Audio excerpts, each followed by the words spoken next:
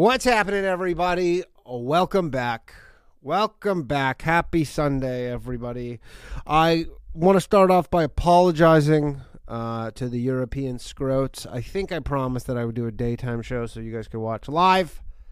I will still do that. Want to start off by apologizing. Whoops. I will do that, but I apologize for not doing it, starting late again. But welcome back. It's more female dating strategy. I don't get excited about this like I used to. The gals had a big win last week. I'm not going to lie. They won that one. We left in defeat, Andre, Lev, and myself. Today, episodes 81, 82, maybe 83, we'll see, of the Female Dating Strategy podcast. Thank you, everybody, for joining me. A couple things, actually. Tuesday, all new episode of Low Value Mail. We have a guest this week. His name is Flat Earth Dave. He's going to be a guest on Tuesday on Low Value Mail. You can call in and chat with Flat Earth Dave. He's apparently some sort of Flat Earth expert, whatever that means. And then Wednesday, we have a new episode of The Bathhouse. I'm starting to book the guests for that just because people are starting to want to do it more. Because, at first people are like, what the fuck is this? So we have Chris Vega, Dan Carney, and Bonnie McFarlane currently scheduled on The Bathhouse. Okay, so thank you very much, everybody, for joining us. Is everything working? Someone says you were perfectly on time. Goddamn right I was. I waited for that shit to turn 8:30, and then I went bang. So anyways, join us on Wednesday night for that. And also, if you live in the New Jersey area, Morris Plains, New Jersey, I'm going to be headlining on April 22nd. If you want to come out to that, just go to the link in my bio on Twitter or Instagram. I don't have a website. I probably should, but I feel like, I don't know. Maybe we'll get one. Welcome back. Okay, so we're gonna get down to it. Episode 81 of the Female Dating Strategy podcast. Thank you very much, everybody. Scrotes. I'm gonna put a poll up to see if you guys want to skip the episode, but this episode is titled. I don't want to give a shout out to all the low value males, of course, as always, the negative value males and the scrotes. And this episode's titled, "Listen Up, Scrotes. Here's why women think you're creepy." We should have just skipped to this one last week. It would have been much better, but you can't turn back time. You can only look forward. Don't want to look in the rearview mirror. So, let's do this. What's up, queens, everybody? Welcome back. Okay. 1 1/4 speed, as always. What's up, queens? What's up, Welcome queens? to the Female Dating Strategy podcast, the meanest female-only podcast on the internet. I'm Ro. I'm Savannah. And I'm Lilith. Right, so before we get into this episode, I just want to clear something up about what Thanksgiving is and why it's celebrated. I think I know why. Is it because Americans were free from the British? Is that why you have Thanksgiving? I've no idea what Canada celebrating, to be honest. No! You're still under a monarchy, so yeah. It's the last Thanksgiving episodes. If you're wondering where we're at, we're 5 months behind. I don't know what you're celebrating. Well, yeah, so there's Canadian Thanksgiving is what's coming up this week, not American Thanksgiving. Okay, yeah. Yeah, so it's October. Oh, hold on. I'm gonna put up the poll if we want to skip this, but pretty solid title to not skip. Listen up, The day that we are recording this is October 8th. And so right before hitting the record button, I was talking about my weekend plans with my family for Thanksgiving and how I have multiple Thanksgiving events. And then Savannah was like, first of all, Rose was like, oh yeah, Canadian Thanksgiving is like a month earlier than American Thanksgiving. And we were about to explain why. And then Savannah was it just comes in and is like, so what Thanksgiving is it about escaping the British or something? So I was like, wait. Let's back up. So what is Thanksgiving? For us, it's just like a harvest thing. It's like in the fall. Oh, okay. You harvest your pumpkins and your cranberries and your apples and Your all the agricultural products and celebrate. The poll's up. Vote away, people. You give thanks to, I don't know, like nature or whatever, and it's like, yay, it's fall. Oh, that's cute. That's like kind of the like vibe in like Vancouver, at least. That's what we do for Thanksgiving. But the Americans have a different, I don't know, mythology, I guess, around Thanksgiving. Yeah, what Americans celebrating? So Thanksgiving is the day that we celebrate the fact that the Native Americans didn't let a bunch of religious nuts from Britain starve to death during the winter because they didn't know how to grow shit. Oh, so it was thanks to the British. We're We did have something thanks to to do the with British. No. So what happened is, wasn't it the Pilgrims? They were like repressed in England, right? And so they were like fleeing religious persecution, I guess. Yeah, so they're basically religious nuts, like I said, right? So Okay, so it had something to do with the British then, basically. Vaguely tangentially related, but okay. Okay. So basically, they had arrived to the United States but had no clue how to grow food here. Oh, okay. Yeah, what we commemorate as Thanksgiving is the Native Americans teaching the settlers how to harvest and grow food on American soil. Wow. I actually didn't know that. I didn't know that was why. Yeah, So things like corn and squash, these are native to North America, South America, actually, Central America, the Americas. Oh, I see. Potatoes and stuff like that. Then there's the whole Columbian exchange where different agricultural products were, exchanged back and forth. So that was kind of like the beginning of that sharing of agricultural products. because they would have starved. They had no idea how to till the land. That's actually super wholesome. No, because they turned around and slaughtered all of the Native Americans, so Oh, okay. it That was shit actually happens. horrible It for happens. the Native Americans, but It was immediately followed up by, all of the Native Americans dying of disease and war and famine. So it was kind of not a good vibe after that. it's Bad now vibes. controversial to celebrate, at least with the traditional mythology. I think it's a federal holiday, but we still celebrate certain things like pardoning a turkey every year, where the president pardons Welcome everybody to Female Holiday Strategy with the Queens. a turkey What are they from talking death, about? quote unquote. And turkeys also come from the Americas. That's another food that is like didn't exist in Eurasia, like Afro-Eurasia before, European contact in North America or the Americas. Yeah, so it's Shout out to turkeys. They are very delicious. the idea is that we give thanks because the Native Americans didn't let those group of religious nuts starve to death, but maybe they should have. Oh, I see.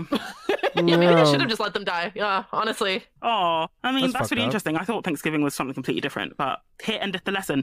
That's what Thanksgiving means to me. Yeah, and at least in my family, we never talked about any of the Pilgrim or Native American shit. It's all just oh, it's fall and we have to harvest the wheat and everything. That's sweet. We have to What? harvest a bunch of stuff and then we just have all this food and we're just gonna have a big party. That's the whole. It's agricultural. Yeah, they'd also go on to burn witches at the stake and persecute women for existing. So, yeah, Yeah, the same.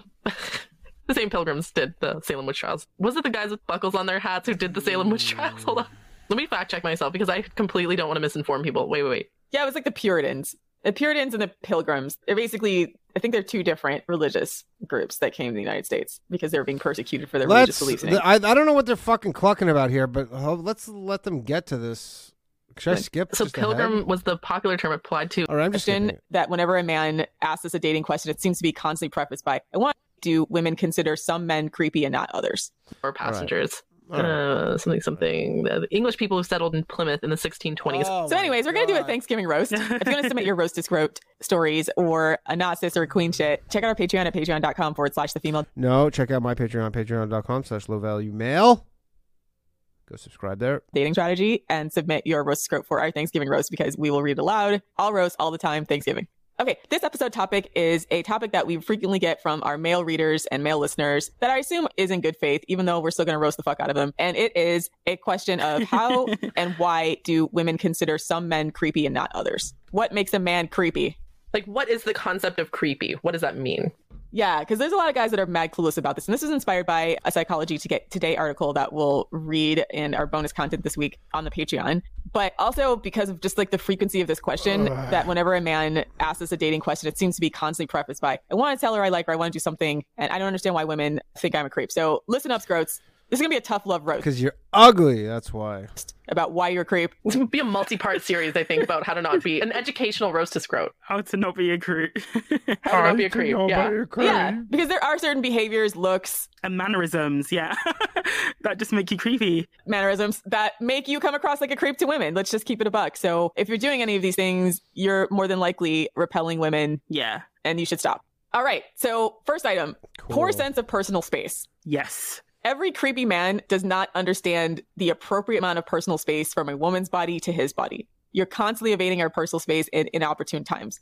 Yeah, definitely. And it's sort of also, it isn't just about how you approach, it's also where. I mean, for me, for example, I still get guys approaching me at the gym, and even he could look like Chris Hemsworth and I'll still think he's a creep, purely because it's just not the right time. If I'm clearly in the middle of, a set of squats or deadlifts and I've got my headphones on, I clearly don't want to talk to anyone. If you then approach me at that time, I'll just think you're a creep, or you can't read basic social cues. Yeah, and another one is if you're alone with a woman. What about Idris Elba? Even if Men need to be Elba? aware that like when a woman is alone with a man, she doesn't know, like, I don't know, in an elevator, something like that is like an enclosed space, or just like just even being in the office or something and there's no one else there, right? She's going to be on high guard, she's going to be on high alert. Okay, so it's important as a man to not stay like 10 feet away at all times. Honestly, like, this is more than social distancing. This is like, leave like a healthy amount of space. You can talk to her, but getting too close, it creates a sort of intimidating or threatening sort of Yell from a distance, fellas. vibe that women just feel like is something bad gonna happen, kind of thing. And like, the closer that you are to her, the more in danger she feels. So if you keep a healthy personal space, she's gonna feel more safe, more comfortable. Yes, like there's some guys that I know, they do that thing where they turn their whole body to you when you're talking to them and they lean so close to you that it does feel physically intimidating to women, right? Now, I don't think they're all trying to be creepy. Maybe they're hard of hearing, or maybe they're just like trying to indicate their interest. But like, every single person that weirds people out always has a problem recognizing when some woman is uncomfortable with the amount of space that they've closed in the distance between them. So you'll notice this if women start to just take a step back and like, don't step forward. It's uncomfortable. Yeah. If you close approach a woman talker. and she takes a Close step back, talker. do not fucking step forward. Take a step back, actually create more space. Like, if you take a step forward, she takes a step back, take a half step back, like, just to be like, oh, like, that'll be, you don't even have to say anything. Take 2 steps back. Take 2 or 3 steps back. Back the fuck up. Yeah, just in fact turn around and just completely walk I just away leave. and leave I the just room. leave. This is also cultural, I found out. Oh, I wanted to say that too. Yeah. Yeah. So I actually had a professor in college who was from Spain. And in Spain, the amount of distance between you and the speaker is actually much smaller than what's socially acceptable for the United States. The good news is, obviously, is everyone's socially distancing for the most part. Even the places where the mandate has been lifted, a lot of people are just doing it instinctively because now you realize, like, oh, if I'm within 6 feet of anybody, I'm breathing in their germs. But but just being aware of whatever appropriate amount of space is between you and the other person, especially a woman. And if you're not sure, watch other people who women don't consider creeps. And if you have to like quite literally measure it, or at least eyeball it, then do it and then start practicing it. I definitely notice that whenever I travel to other countries, like in Europe, for example, it's like the closer you get to the equator, the more close the men get. And it's weird to me. And because I'm Canadian, we're distant, northern, cold people. We were social distancing before social distancing was required by the government. We did that voluntarily before COVID. So like the like Swedish people, Norwegians, Germans, they also are like more distant. They like to keep some personal space. So we kind of like understand each other on that level. I guess they're not as friendly. People from the southern countries are way more friendly. And I do like I mean, you're literally comparing white people to non-white people, isn't that? like that, but it's like, Say it. yeah, I don't want to smell your breath when I'm talking to you. And like, there have been times where I'll be talking to a guy and I take a step back and he seems to think that's weird, like that's too far, and he'll take a step forward and I'll take a step back, takes a step forward. Neither of us are even like aware of what's happening. I'm just creating a space that feels normal to me for my culture, and he's creating a space that feels normal for him and for his culture or whatever. But it's like, I don't know, I think you should respect the boundary that's like more, that creates more space, Yeah, whatever is the more spacious option, take it. Especially if everyone thinks you're a creep. Next item on the list, resting creep face. A lot of men don't know they have resting creep face. Oh my god. Resting creep face is a man who, it's almost like the Jeffrey Dahmer look, since he's been in the news lately, where like they almost have like a slack Jeffrey jaw. Dahmer's. Oh, right, because the show was out. And Probably gonna be a lot of Jeffrey Dahmer talk coming up. predatory, uncomfortable stare. So resting creep face is when a man is looking at you, or the way his face is situated is not giving you a lot. It's not giving, right? Emotionless. Yeah, quite literally emotionless. Or you'll notice a lot of these guys are literal mouth breathers, right? Close your fucking mouth. Close your fucking It's a good idea. Breathe through the nose. It's good for you. mouth. Honest to God. I mean, not to be rude, but yeah, when you're breathing, you have like clogged sinuses, it's worth going to a doctor to get allergy medication or something. Because if you just... There's actually some Chicks are evidence on that this fire. breathing posture makes you look more ugly. Like, there's this whole thing online with incels and like mewing and stuff. They're obsessed with making, like, they've been mouth breathers their whole lives, and that makes them have like a recessed mid-face or whatever. It actually makes their face like look creepy, right? And you'll be more attractive if you breathe through Is that true? I feel like your that's not nose. true. Like, actually, dead ass. Yeah. I mean, I don't know why some people don't breathe through their nose. You'll have to explain it to me if there's some kind of medical condition besides maybe allergies that like cause a person to not want to breathe through their nose. But, even if you have to only like slightly crack your mouth, but like, quite frankly, I have no idea why it's so creepy to women, but it is. I'm trying not to be mean, but that's an honest thing. Like, if you're just sitting there with your mouth all open, I think it's like the germs, the combination of like the germs getting on them. You smell your breath more, the germs like spreading everywhere because you're breathing through your mouth. It just makes you look common and stupid. Like, honestly. Yeah, it makes you look dopey if you're like Makes you look common. looking at someone with a slack jaw, like a slack-jawed yokel, literally. So having resting creep face is something you can probably fix. Is this I guess. creepy?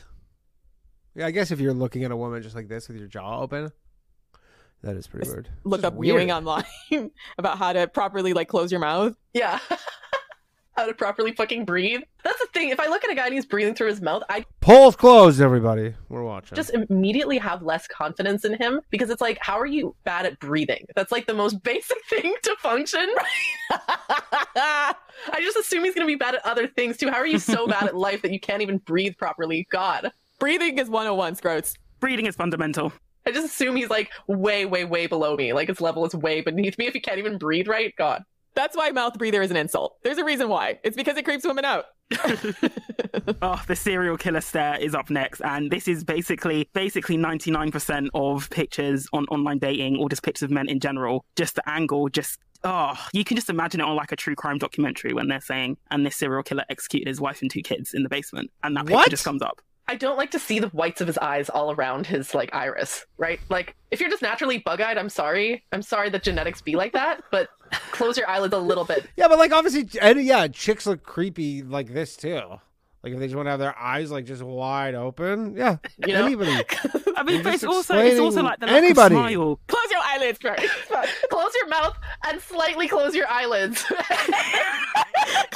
In fact, close your eyes completely. Don't even look at a woman. Just Honestly, just give up.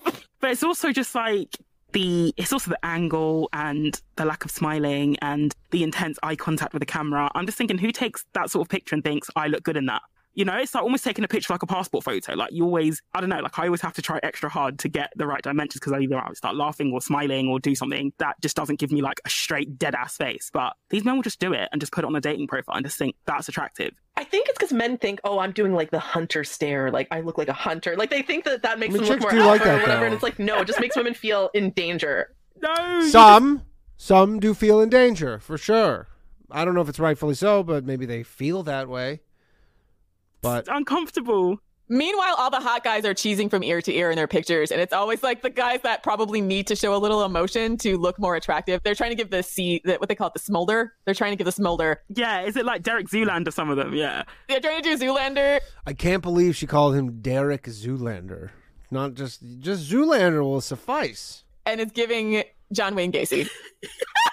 Honest to God.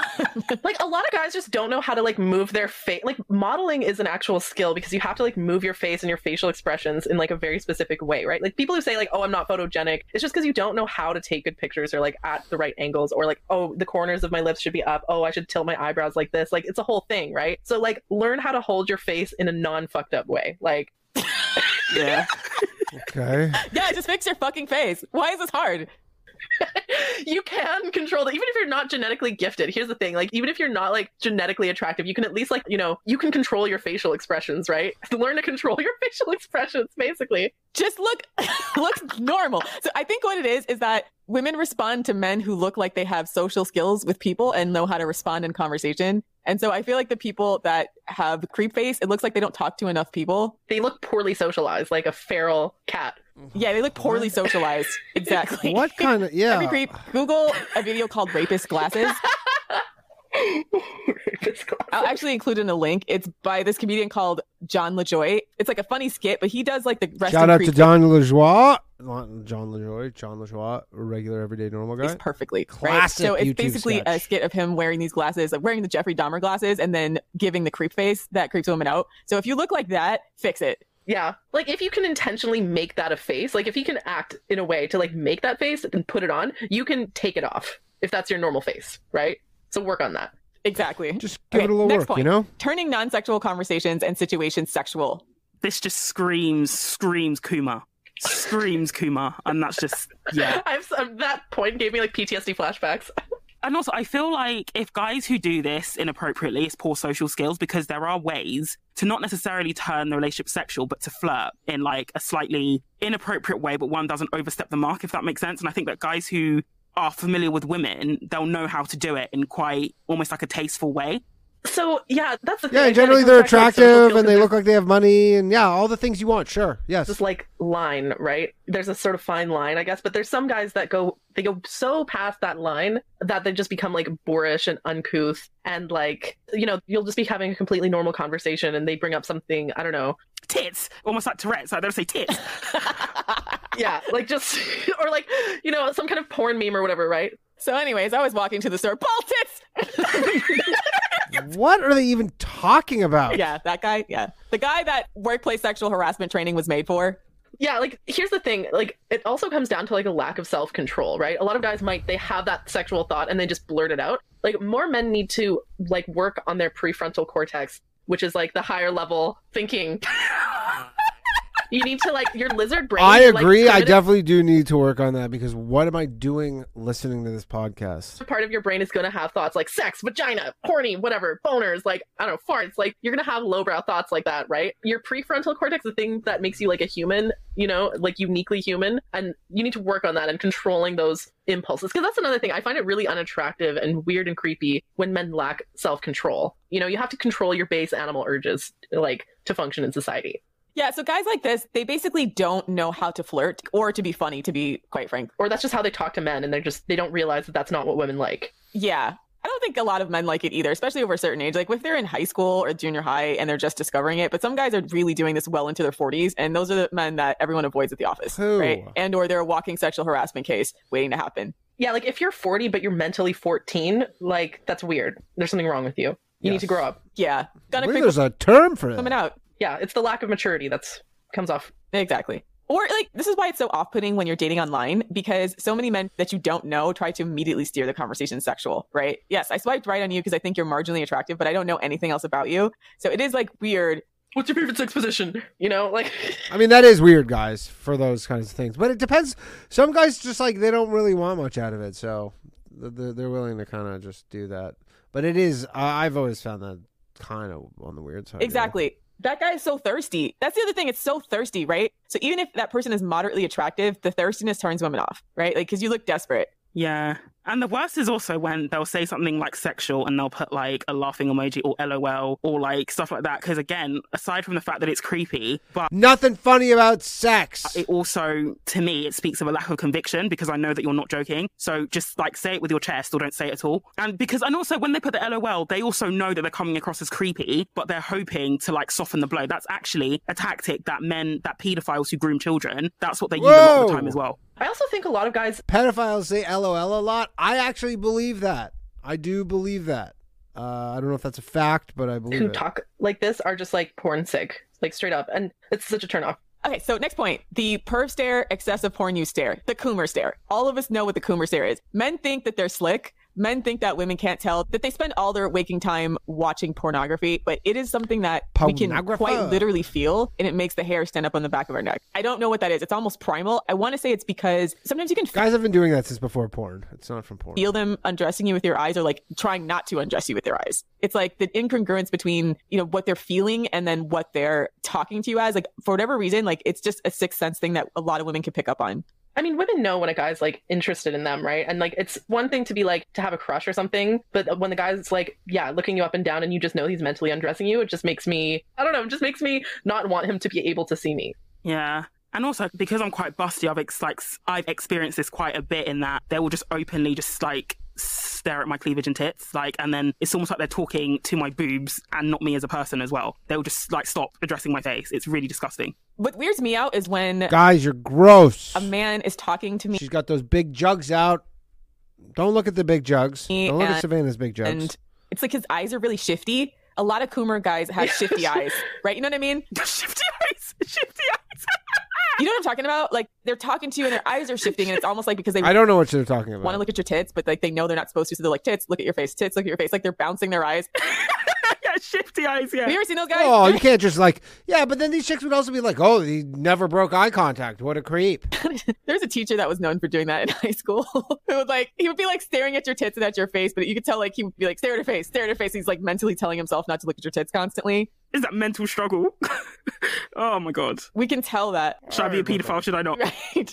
So a lot of men who watch a lot of porn, it's just like something happens with their brain such that the way that they interact with real people and real women just gets short-circuited. It's like you can almost feel the objectification and the energy behind that objectification and the fact that they're going to go furiously masturbate. It's just so repulsive. So cut down on your porn use is the advice there. Like obviously cut it out completely is our advice and just learn to interact with women as human beings. Porn is not bringing you anything to your life. It's just making you a creep and bad at sex. And we also need to, I think, like men also need to expand on their definition of porn. It's not just videos on Pornhub or X videos. It's also images, or if you're looking at images on either Reddit, like naked images, or women who are scantily clad, that is also porn as well. And you'll still get the side effects of consumerism if you can't. Wait, just so a model, if you watch Victoria's Secret runway show or whatever, that's porn? Instantly consume that content. Or if you're watching quote unquote workout videos, but every single one is just like, you know, the thumbnail is a woman squatting, you know, like you're staring at her ass squatting the entire time. Like that's, yeah. This episode is brought to you by our sponsors, Athletic Greens. Thinking of like a fried brain in a fried pan. By talking to them, it is like they can't like have a normal conversation anymore because so much of their language is based on internet memes, and so like when they're trying to interact with a person, What, you can shit on internet memes now? What is wrong with these ladies? they don't know how to display real-time emotion with people. Yeah. I'm just thinking of like a fried brain in a fried pan. Yeah, it's like their brain's on drugs, except it's not. With like Pornhub. It's not drugs, it's Pornhub, right? I mean, it acts like a drug in the brain. Like it has a similar effect. Yeah, it does. To point this out, there's some guys I know that have autism, and so it's harder for them to make eye contact, but we're not talking about those guys, right? Because I feel like there's also a difference between not being able to make eye contact because you're struggling with like cognitive issues, and then the guys that are doing it because they've burnt out their dopamine receptors. So I want to like assure the guys that are autistic.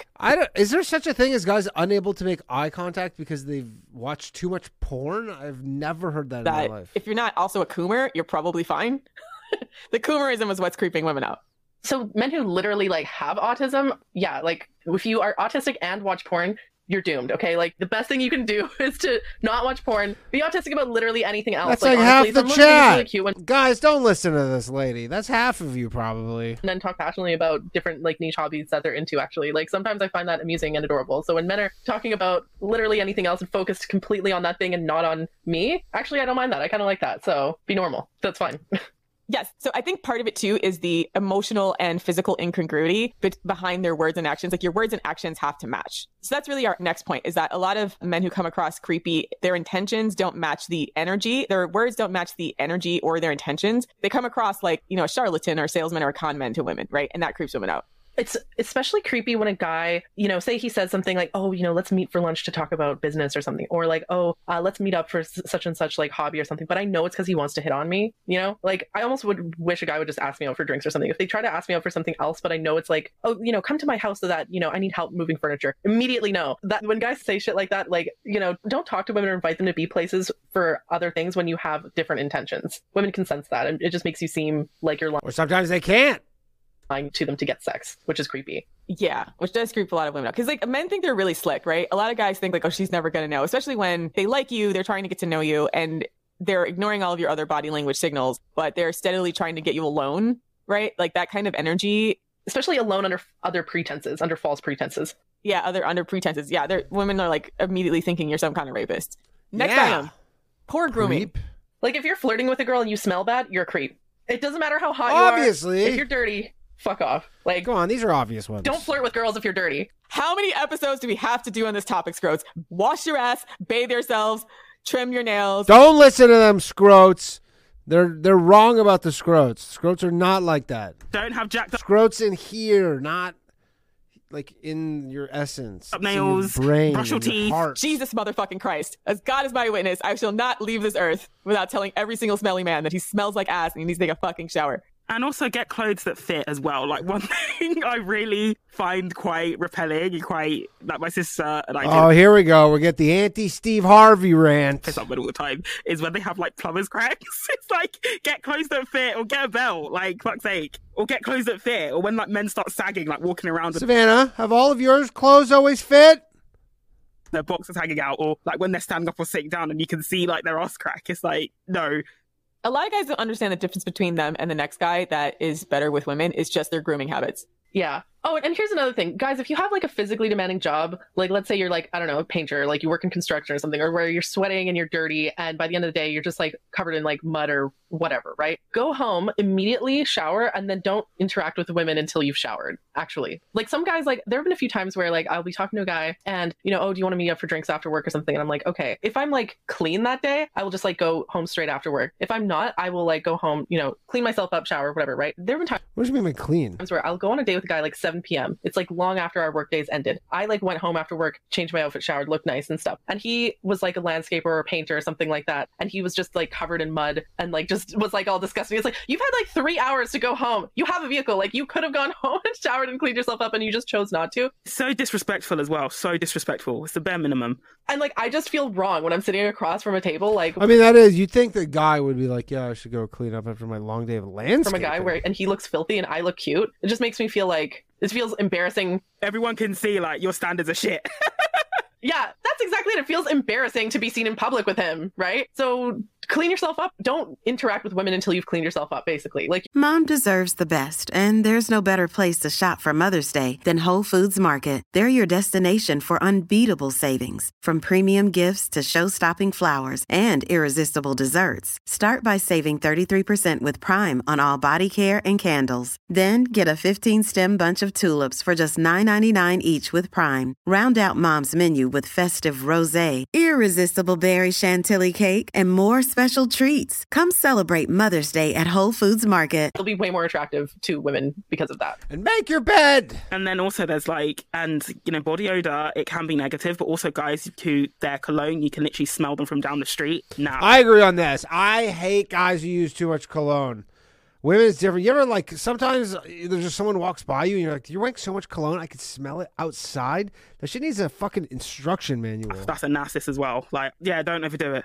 Women are sensitive to smell. This is a thing that's part of our attraction. I don't think it's studied enough or respected enough that sensory... Women are superior sensors, including sense of smell. Yeah, sense of smell is one of the most important attraction triggers. So if you smell bad, then you're going to repulse women and they're going to keep walking away from you. You're basically going to be like SpongeBob trying to figure out why people don't want to hang out with you and assuming it's because you're ugly. That's the funny thing about a lot of creeps is like sometimes they're like SpongeBob where it's really like one or two things that nobody we're hearing about the funny thing about has creeps. told them yet. Like, man, your breath smells, or man, your grooming's really poor. So they're walking around like, am I horribly ugly? And I have the horrible ugliness. I'm repelling everyone in my path. But it's really just like them not putting enough effort into their grooming. So really, really really like focused on that. And shit. if you're still creeping out women after that, then listen up to the rest of this episode and the ones before.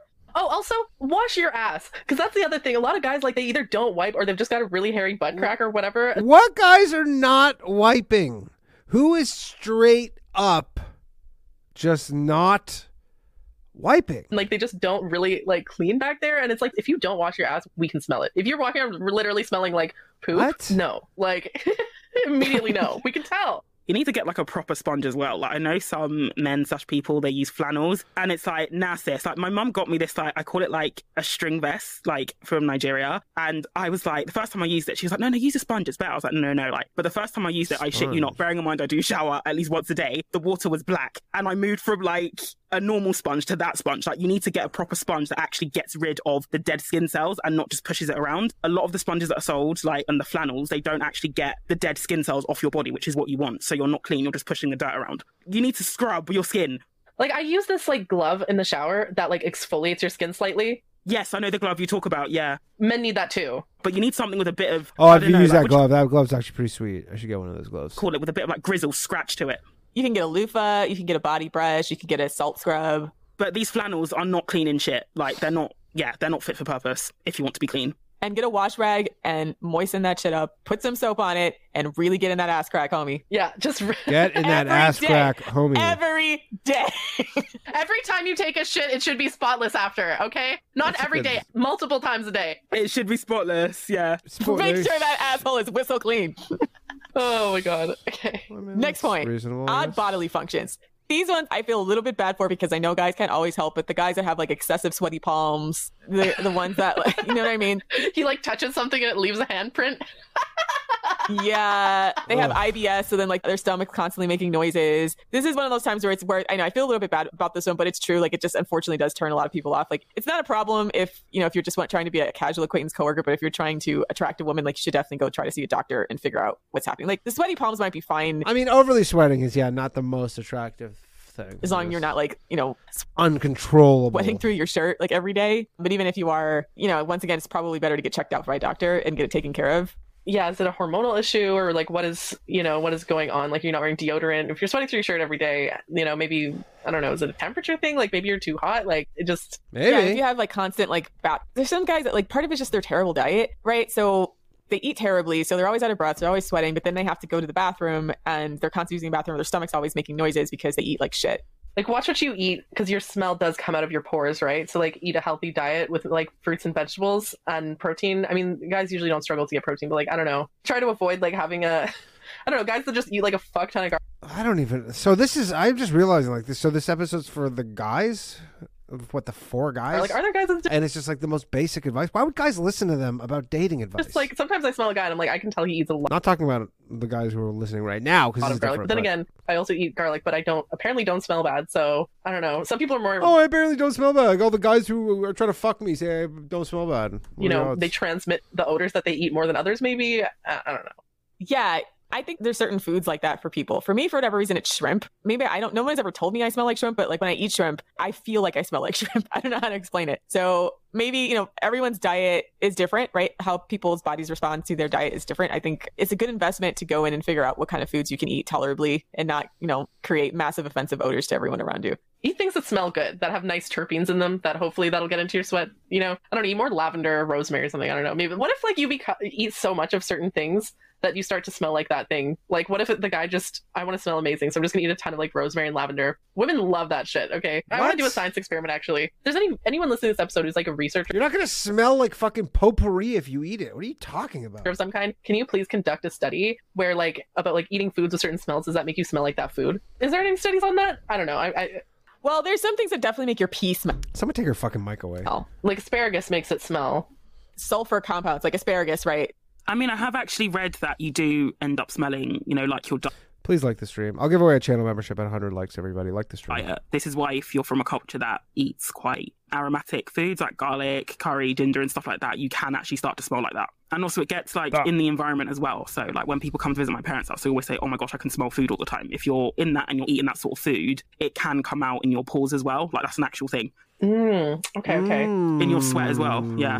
So what if men decide to like game the system by just like eating a fuck? Like I smelled a guy who had like rosemary or like pine kind of like smell, you know, that like fresh kind of smell. Like if it's in his cologne, obviously, then that's one thing. But if that was actually just coming out of his pores, I feel like that would be like crazy attractive to me. Or like a lot of citrus, for example.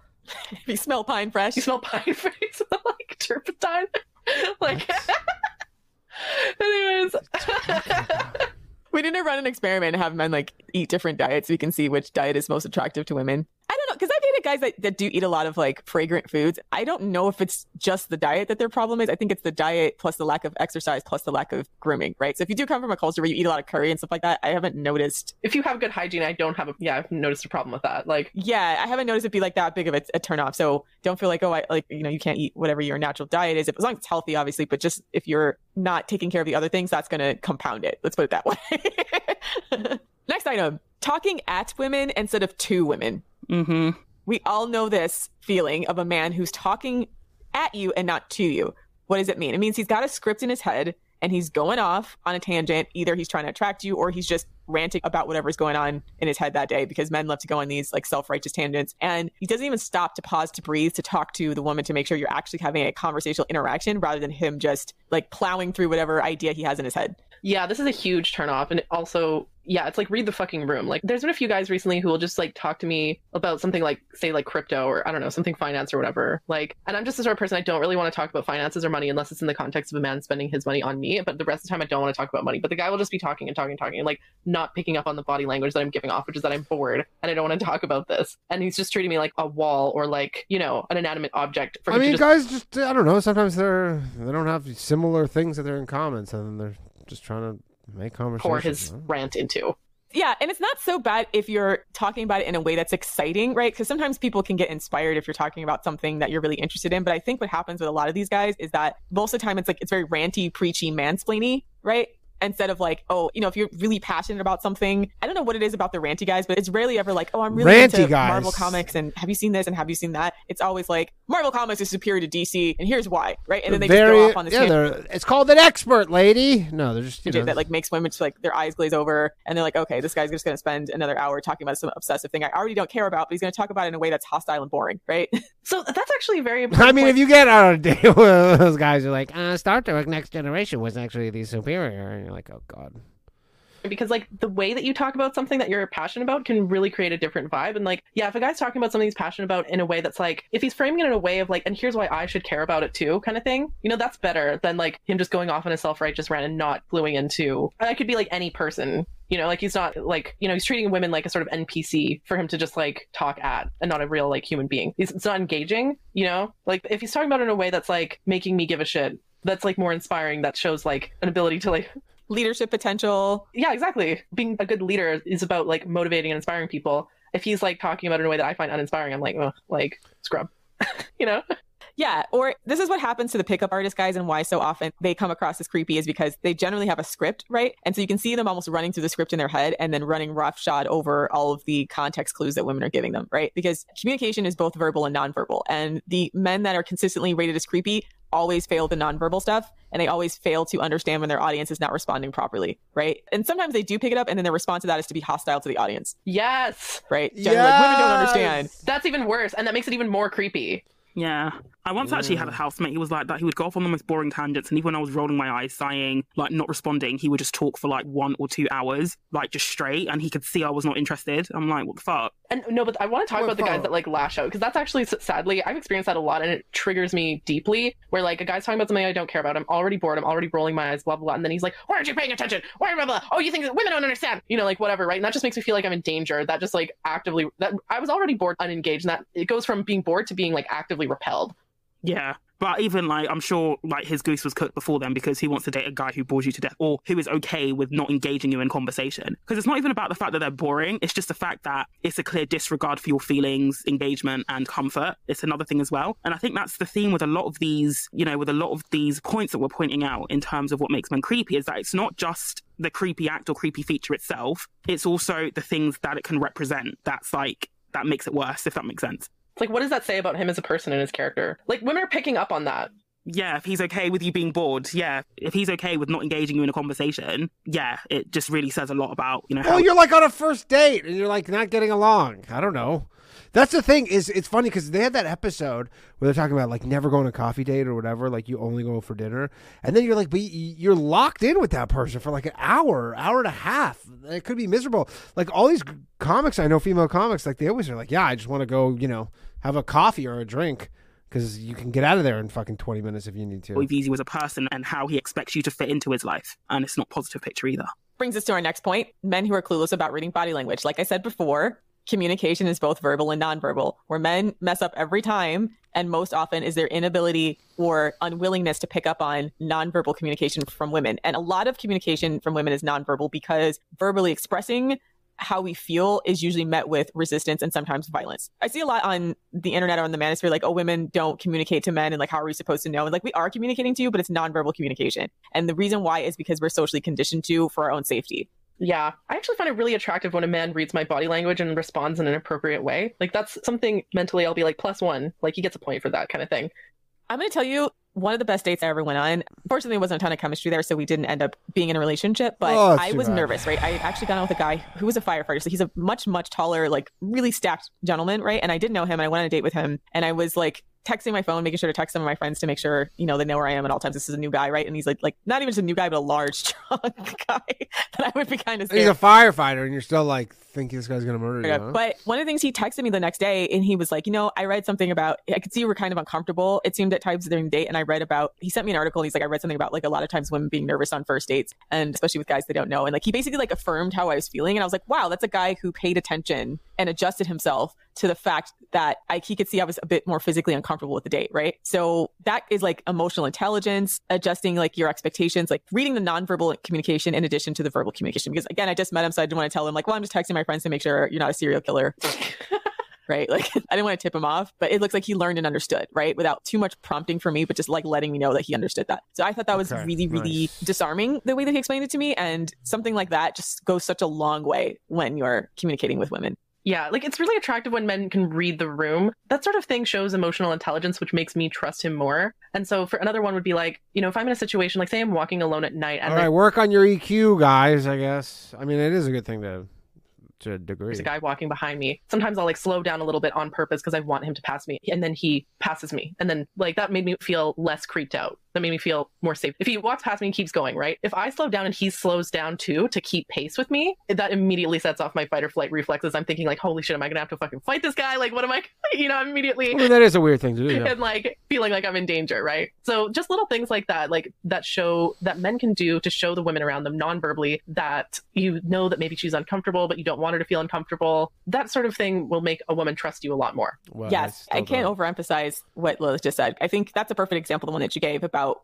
when you're walking, that a lot of men who aren't creeps know that when women are slowing down because they want you to walk ahead of them. They know it, right? Whereas versus the creeps are like, and in fact, I've gotten, a man actually yelled at me once, believe it or not, because I stopped in my tracks when he was trying to talk to me, like, and I opened up space between us. And it was just some random strange man, but I think he was offended because he felt like, oh, she doesn't want to talk to me. And actually, I want to say the flip side of that is it's actually very disarming when the guy notices that I'm uncomfortable and gives a sort of like, he like puts his hands up or something and takes a step back or offers some kind of like neutral body language or like non-threatening, non-intimidating kind of body This is on a date she's talking language about? that like makes me trust him more. That makes me think, oh, okay, like he's gonna create some space. He understands I might be uncomfortable and he's like making an effort to not be like that, right? So don't take it personally. Don't be more threatening if a woman is making indications that she feels unsafe. It means that the guy like gets it, right? It's always the predatory guys that like think they're entitled to women's attention that get angry about it, right? The guys that are not predatory are the ones who like get it. Maybe they have like a wife, daughter, sister, whatever, right? Like they feel some like empathy or compassion for women. They don't want you to feel uncomfortable. It's the guys who are okay with women being uncomfortable, the ones that women get creeped out by.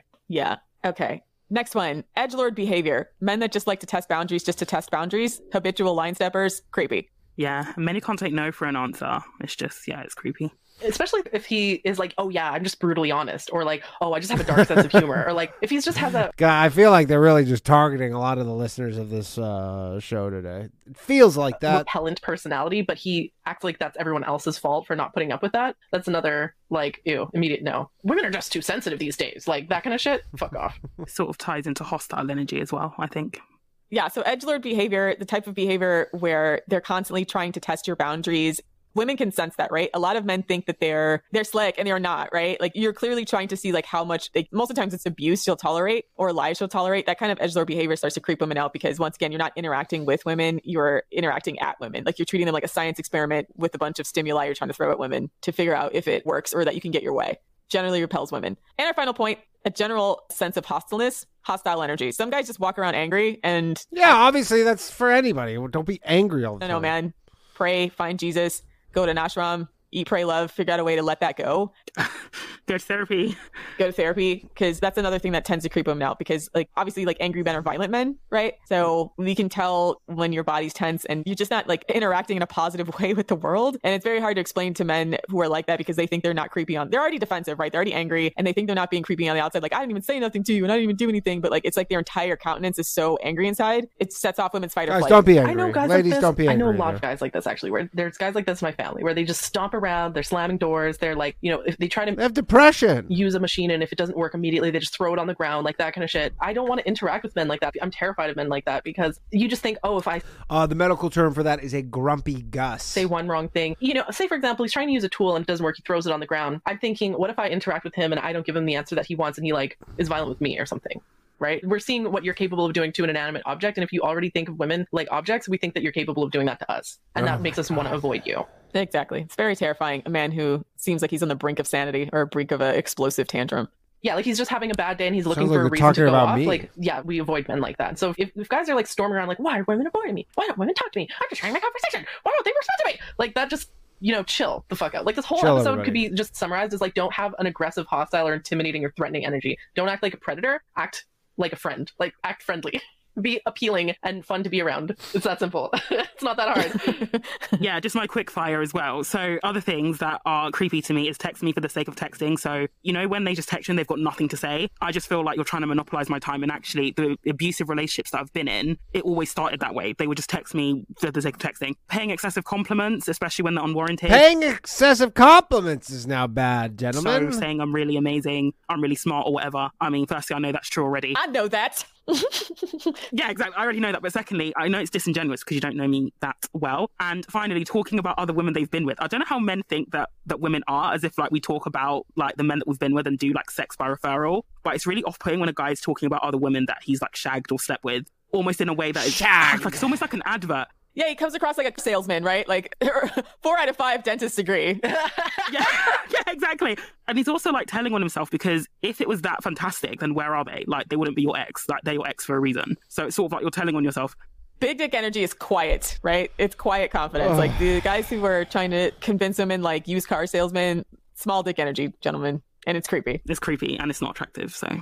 Oh, I had one last thing, like sort of to add on to what Savannah was saying about the compliments thing. Like all this episode I've been saying, oh, these are things that men do to make me feel like they're not a danger to me. There are guys who almost take it too far, where it's like they're putting so much of an effort to put me at ease that puts me at dis-ease. Like, and one of them is like, yeah, empty flattery. I know because I use flattery on men all the time to like get them to do shit for me. And so I know that men do that to women too, of like using compliments and flattery and manipulation. Like, yeah, or basically like anything that's like an early red flag of emotional manipulation. That's another thing that sets me off. Yes. So don't do all the things we just mentioned, and don't do so much of them that you creep women out. Hope that was not confusing at all. All right. A lot of conflicting things. Generally, you think you're supposed to be flattering women. Nope. Just completely change who you are as a person from the inside and out. Easy. I don't know. Yeah. So Chris says, how do I do this every week? I don't know. This is what it takes to get a woman, okay? So we're trying to help you out here. Yeah, roll up your sleeves and get to work, lads. I'm like autistic about finishing this. Work, Scroats. Okay, so that's the show. Check out our website at the female. Kill me. All right, that was episode 81 of the Female Dating Strategy Podcast. Honestly, you're like, why do I do this every week? Because people keep coming back to watch and listen. Why are you all doing this? What are we doing? That was episode 81. Everybody.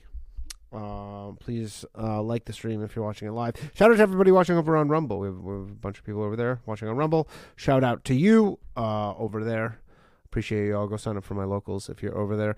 All right, we're going to move on to episode 82. I don't know if Rumble has polls yet where we can vote, but I will put a poll on to skip episode 82, titled Don't Fall for Hobosexual Sob Stories. Let's get into it. And as always, on 1.25 speed. What's up, Queens? Welcome to the Female Dating Strategy Podcast, the meanest female-only podcast on the internet. I'm Ro. I'm Savannah. And I'm Lilith. All right, so today's episode, we're going to talk about hobosexuals. And also hobosexuals in the context of the larger homelessness problem, because there was some discussion on our Twitter accounts in the past week, or at least, I don't know, Lilith, you actually explain what happened between a very prominent Twitter user who talked about her experience with homeless men, and then there became like a huge blow up on Twitter about just how sorry should we feel for transient homeless men. Yeah, so the context of this discussion, or the events leading us to make this episode, basically. So last week on Twitter, one of my Twitter mutuals, Planet of Jaw, she tweeted, "I hate homeless men. I don't give a fuck. I was just in Dunkin' Donuts, and when I went up to order, some homeless men came up asking me to buy him some food. And when he saw I wasn't going to do that, he got mad angry and literally put his hands in my face and pushed my head. Bro, when I tell you I saw red." And then she has a whole thread basically explaining that she later gave money to a homeless woman and that guy got really, really angry. And she got hugely dogpiled. At the time that I took a screenshot, it was... your I hate homeless men thing is not going to do great on Twitter. Almost 1,300 quote tweets. She had almost 4,000 likes, though, so that's pretty good. Not a bad ratio. Not a terrible ratio. But yeah, a lot of people on Twitter were hating her for it. And, we're going into her history, trying to dox her, posting pictures of her face, like adding her to lists like people I'm going to rob, stuff like that. Really like, Twitter harassment, right? And I posted a tweet, saying that she was based for posting this, basically. And she went on private, basically, to avoid getting harassed on Twitter. We wanted to talk about how she made a few good points. Posting that I hate homeless men? Basically. Points were made. These chicks are fucking evil. Points were made, yeah, exactly. She wasn't wrong. She didn't lie. I was actually quite surprised by the backlash to that tweet and just how many people, including people who haven't had much interaction with homeless men, were just blindly defending, like not just the homeless man, but homeless men in general. And I just think it's such a nuanced and complex discussion that I wasn't really seeing on Twitter. Savannah got a new microphone? And anybody who, like myself, who even suggested that actually there's an other side to it, they were just, called a nasty person, you shouldn't be working with them. I was like, well, yeah, I know, that's why I quit. And I've been so much happier ever since I quit. But that's not like an L. Like, I got out of it, so... The homelessness conversation is the last bastion of male victimhood, right? Like, that's the place where they most often claim that they're the most victimized and use as evidence that men are discriminated against in society. And I think this episode, we're going to try to dismantle a lot of that false information about like why some men end up homeless. And then like the idea that they are the victims in this situation and therefore like above criticism on their behavior, which I think what Planet of Jaw was trying to discuss is saying that like, listen, a lot of them are violent, a lot of them are dangerous, and it's a completely different ballpark of pathologies when you're dealing with homeless men versus homeless women. Yeah. I mean, for sure. It's like a ratio of what, I don't know, 1,001? 100%. And I want to point out the very interesting linguistic sleight of hand that was being played here, where she said she didn't like homeless men. And every single person who was hating on her was saying, like, oh, you hate the homeless. You hate homeless people. She goes, no, I don't hate the homeless. I just hate homeless men. I want to say that I only give money to homeless women. I never use cash, except I carry 20s in my wallet to give out to sad-looking homeless women because I just want her to have some money and like that she doesn't have to prostitute herself for it, right? Like a lot of women living on the streets do have to, unfortunately, Nice of them. you know, do really fucked up, dangerous things to get money, right? A lot of men sexually exploit them, sadly. And this is a completely different ballpark. Like homeless women are nowhere near as much of a threat to women as homeless men. Homeless men are a danger to, you know, it's not a class-based thing. Like even if you're wealthy, you could just be running down the street or something and some homeless man could attack you. And that's an area of like male privilege, not male victimhood, in my opinion. Right. A lot of crimes are committed by men who are usually described as transient, right? Especially the smash and grab sex crimes are like in fact, there was like just a huge case in the news recently because I think one woman who was a daughter of someone who was extremely wealthy in the United States, like she was jogging, she was abducted and murdered by a homeless person. So there's just like a massive difference in why some of these men end up on the fringes of society. And it's not all because, you know, they're down in their luck. Like some of them are legit sociopaths and drug addicts and people that for whatever reason we can't effectively integrate in society because they are too mentally and emotionally unwell. Hashtag not all homeless men. Or dangerous. Yeah. But there's definitely, I wanted to touch on the like systemic issues as well, because they are definitely present, you know, things, you know, such as being in care at a young age, you know, lack of opportunities, access, you know, to jobs, to education. These can all be systemic factors. And especially in the UK as well, our benefit system, or our welfare system, as you Americans say, I guess what I'm trying to say, for some people, it doesn't actually, they earn more money on benefits by not working than actually being in work. So, for example, at the hostel I worked at, if they didn't have a job, they would get their food, everything, you know, paid for by the state. Whereas if they then got a job, they would then have to pay like £1,500 a month for a room in a shithole. So it's like, if I was in that situation, I just wouldn't work, because if I can get a shithole for free, why would I pay for it? Like £1,500 a month. And that was like 3 times my rent when I was like living in the area as well. So, and I don't actually blame them for choosing not to work or for working, you know, cash in hand. So they avoided the tax man, because it made more economic sense for them to just not work if they then had to pay £1,500 out of their wages, which it wasn't like they were earning like loads and loads of money, because oftentimes a lot of them were just in menial jobs, so they weren't earning loads of money. So I can see why they would do that then and just decide not to work. And in a way, in that sense, the system then just sets them up to fail, because if you then get comfortable not working, the longer you're out of work, it becomes more difficult to get back into work, and then you become trapped in the poverty cycle, because the benefit system, it will never pay enough for you to have a life. It will just pay for you to survive in a lot of cases. Yeah, and this is a bit different than the United States, which is very state by state when it comes to quote unquote benefits, and generally is focused on single mothers. There's not as many eligible benefits for single unattached men. For able-bodied men. Yeah. Good. I'm glad they don't get any benefits. Well, okay, so this is why it becomes like generally they have mental issues. Like they might be able-bodied, yes, but they're having some problems with the brain, you know. Controversial because of the fact that we don't have nearly as strong as a social safety net as parts of Europe, right? So when we talk about who all is in the homeless, there's poor, right? But then there's also a lot of people who are mentally ill that we don't have public services for them to attend, people who are drug addicts that they can't necessarily afford rehab because we don't necessarily add all those things as a public service either. So sometimes it's a little bit tough to have this conversation, especially with people who are like big homeless advocates, et cetera, because we really don't have a lot of options, even for people who maybe in good faith that don't want to be transient anymore. But that's not the entire story, because the people that are just more or less poor, especially single able-bodied men who are just poor and they don't have like some kind of mental or emotional issues such that like they scare people away and or like have alienated the people around them, they tend not to be transient or homeless nearly as long as these other group of men who have like serious biological problems. But then you also have to be worried about them somewhat, because like I feel like that demographic of like the sane enough to talk to women but not insane enough to be a permanent transient person, like that's the hobosexual population. Those are the men that are trying to like talk to you and like sweet talk their way into your situation, right? So, and you'll find a lot of guys who got out of jail who are in that population too. So you have a lot of men who went to jail for some crime. It's hard harder for men who come out of jail to get apartments, to get jobs, to get benefits, etc. So like they then need to like either live usually in their car or someplace where they have relatives, or if they don't have anything like that, they'll have to rely on women to support them. And quite literally, if you go on YouTube and listen to interviews with these like ex-cons and stuff, and like a lot of them just straight up say that like, oh, they just start pen pal relationships with overweight women while they're in jail, so that they have a place to go. Or older women, like, so they have a place to go when they come out of jail. So that population of homeless men, that's like the homosexual one. And like, once again, since they're ex-cons, and if it's anything other than like some of the unfair draconian drug laws in the United States, which is why people feel bad for them, because some people went to jail for 10 years for like small amounts of marijuana. So there's that population, and they chicks are just talking circles kind of predatory on women because they can at least talk to women like a normal person. But then there's the other ones that are just, they're too far gone to be integrated in society in any type of easy, feasible way. Yeah. Even within like the homeless hostels, you always had like the men, because there wasn't very many women. But I remember there was one lady, she just always had money. Like her rent was always paid on time. I know that's a low bar to set, but she was actually in credit on her rent account. She always had money. And there was this ex-con who was like 30 years younger than her and started a relationship with her, and basically just to get her money, basically. So even in these hostel situations, that's okay, but she got something too. Happened as well. I hate stories about hot young piece of ass men being mooches on women, because these men don't even treat these women.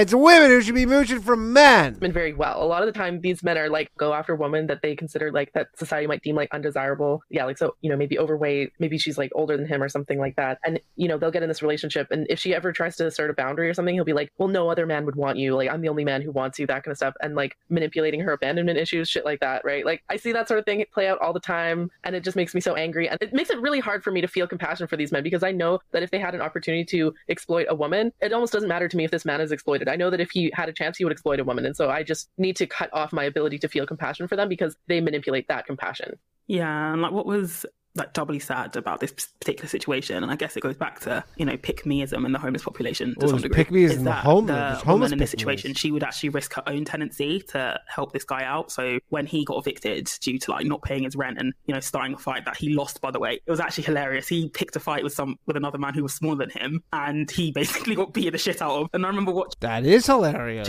That is. I remember watching the CCTV back with my colleagues, and we were all just pissing ourselves because he started the fight, lost, and got kicked out, and it was just like multiple L's in the same day. So after he got kicked out, and it was always the smaller guys, actually, they could scrap. Like, they were like the most vicious scrappers, like the guys who were like 5'6", like, I mean, they would be beating the shit out of guys who were like 6'4", 220 pounds, like really beating the shit out of them. Yeah, because larger guys just think that they can go around being untrained, and like they rely on their size. They like rely on their size, like, oh yeah, I could win a fight. Like, they've like watched so many karate movies or whatever. Yeah, I could just like karate chop his head off, whatever. Yeah, their size, but honestly, it's the smaller guys who were the most vicious. Like, they gotta work on their skills.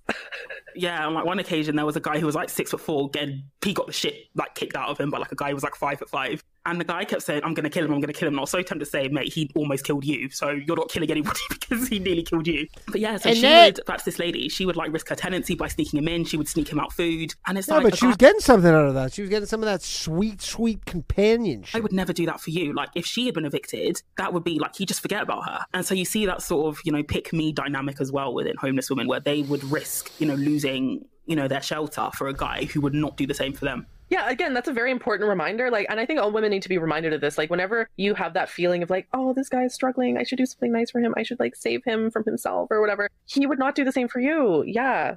And again, men are actually in a lot of ways resentful of women who caretake them, because they know that it makes them less respectable in the eyes of others. Right. This is another Barbara the Builder situation, that if they had other options, and as soon as they do have other options, they're likely to take it. So onto the actual tea. Women do that too. About homeless men, then, because one thing I noticed in the discourse on Twitter was that the people that get to the shitting on homeless men were coming down, like people like Lilith and Jar the Loudest. From what they were saying, I could tell they hadn't had much experience directly with homeless men. And as a result, they developed a sort of romanticized view of them, so that, oh, they're traumatized, they can't help it, they just need understanding and support. You know, we should all be understanding of their they just think that's what they would think about homeless women, so they go, well, trauma. Why don't you just vote to solve poverty first, you know? That's why they, you know, treat people like shit, when the reality is it's not that straightforward. I worked on the front line with homeless people for 2 years. I served, and I recently came out of it. I would never go back but it was also a really good experience, and it really shifted like my own views on homelessness, because before I started the job, I thought the same. I just thought, yeah, these people just need, you know, shelter, understanding and support, and they'll be fine. But the reality is it's a lot more complex. You have the interplay of the systemic issues, so things like them having a criminal record, things like them being homeless since the age of 10, things like, you know, many of them were subjected to horrific abuse in childhood and adulthood. I Yeah, remember that'll do one it. resident,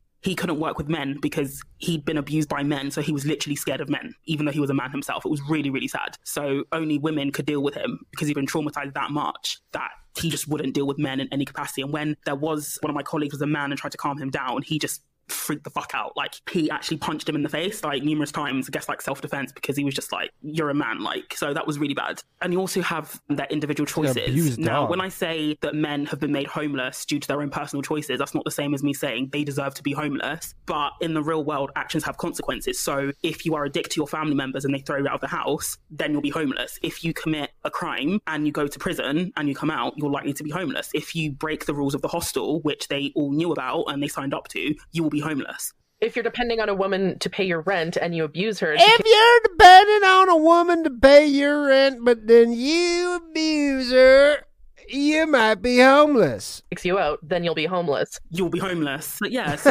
there's that complex interplay. And this whole idea that, like Rose said at the top of the episode, that homeless men are just beyond criticism. God. Like, there's a lot to criticize there in terms of how they carry themselves, the choices that they make, because unfortunately, they are not only destructive to themselves, but they can also be destructive to other people. And, yes, many of them have been subjected to horrific trauma, whether that was on the front line in a war or in abuse they were subjected to in childhood or adulthood. But that doesn't give them a pass to go ahead and abuse other people. I keep coming back to what Lindy Bancroft said about abusive men and people who resort to abusive tactics, in the sense that, they do it because they can get away with it. And that was my experience as well. So literally at the hostel, they didn't really mess with me that much because I wasn't out to be their friend, and I made that quite clear. Like, I would say no to them quite often and stick up for myself, but they would try to manipulate and push boundaries with other members of staff because they knew that they would get away with it, sort of thing. Do you know what I mean? And so, they know what they're doing. It's not down to trauma. It's not down to, them not knowing any better.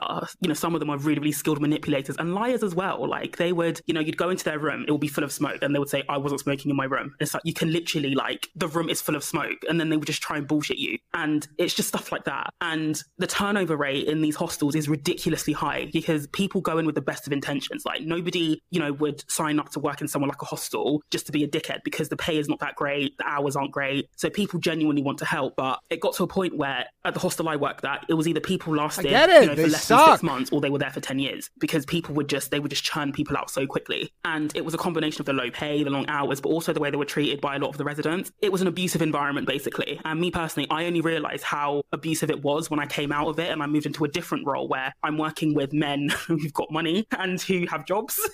And the way I'm treated is totally different. Like, I now realize, when, guys on Twitter say, I'll stay with a man, build him, well, in my experience, obviously I'm not saying every guy who has money is a saint, that's not true. But in my experience anyway, the guys who have money and who are well adjusted, have jobs, they've treated me way better on average than the guys who don't have that. Yeah, so they're really polite, really respectful. And even when they have a reason to fly off the handle, so let's say something in their apartment is broken or they have no hot water, they communicate in a very, very respectful way. Whereas at the hostel, you get I don't even know what she's saying right now. The people who's... the male residents calling you a cunt because they didn't like what was served for dinner and it was free. So it's just, but yeah, it was a very character building experience.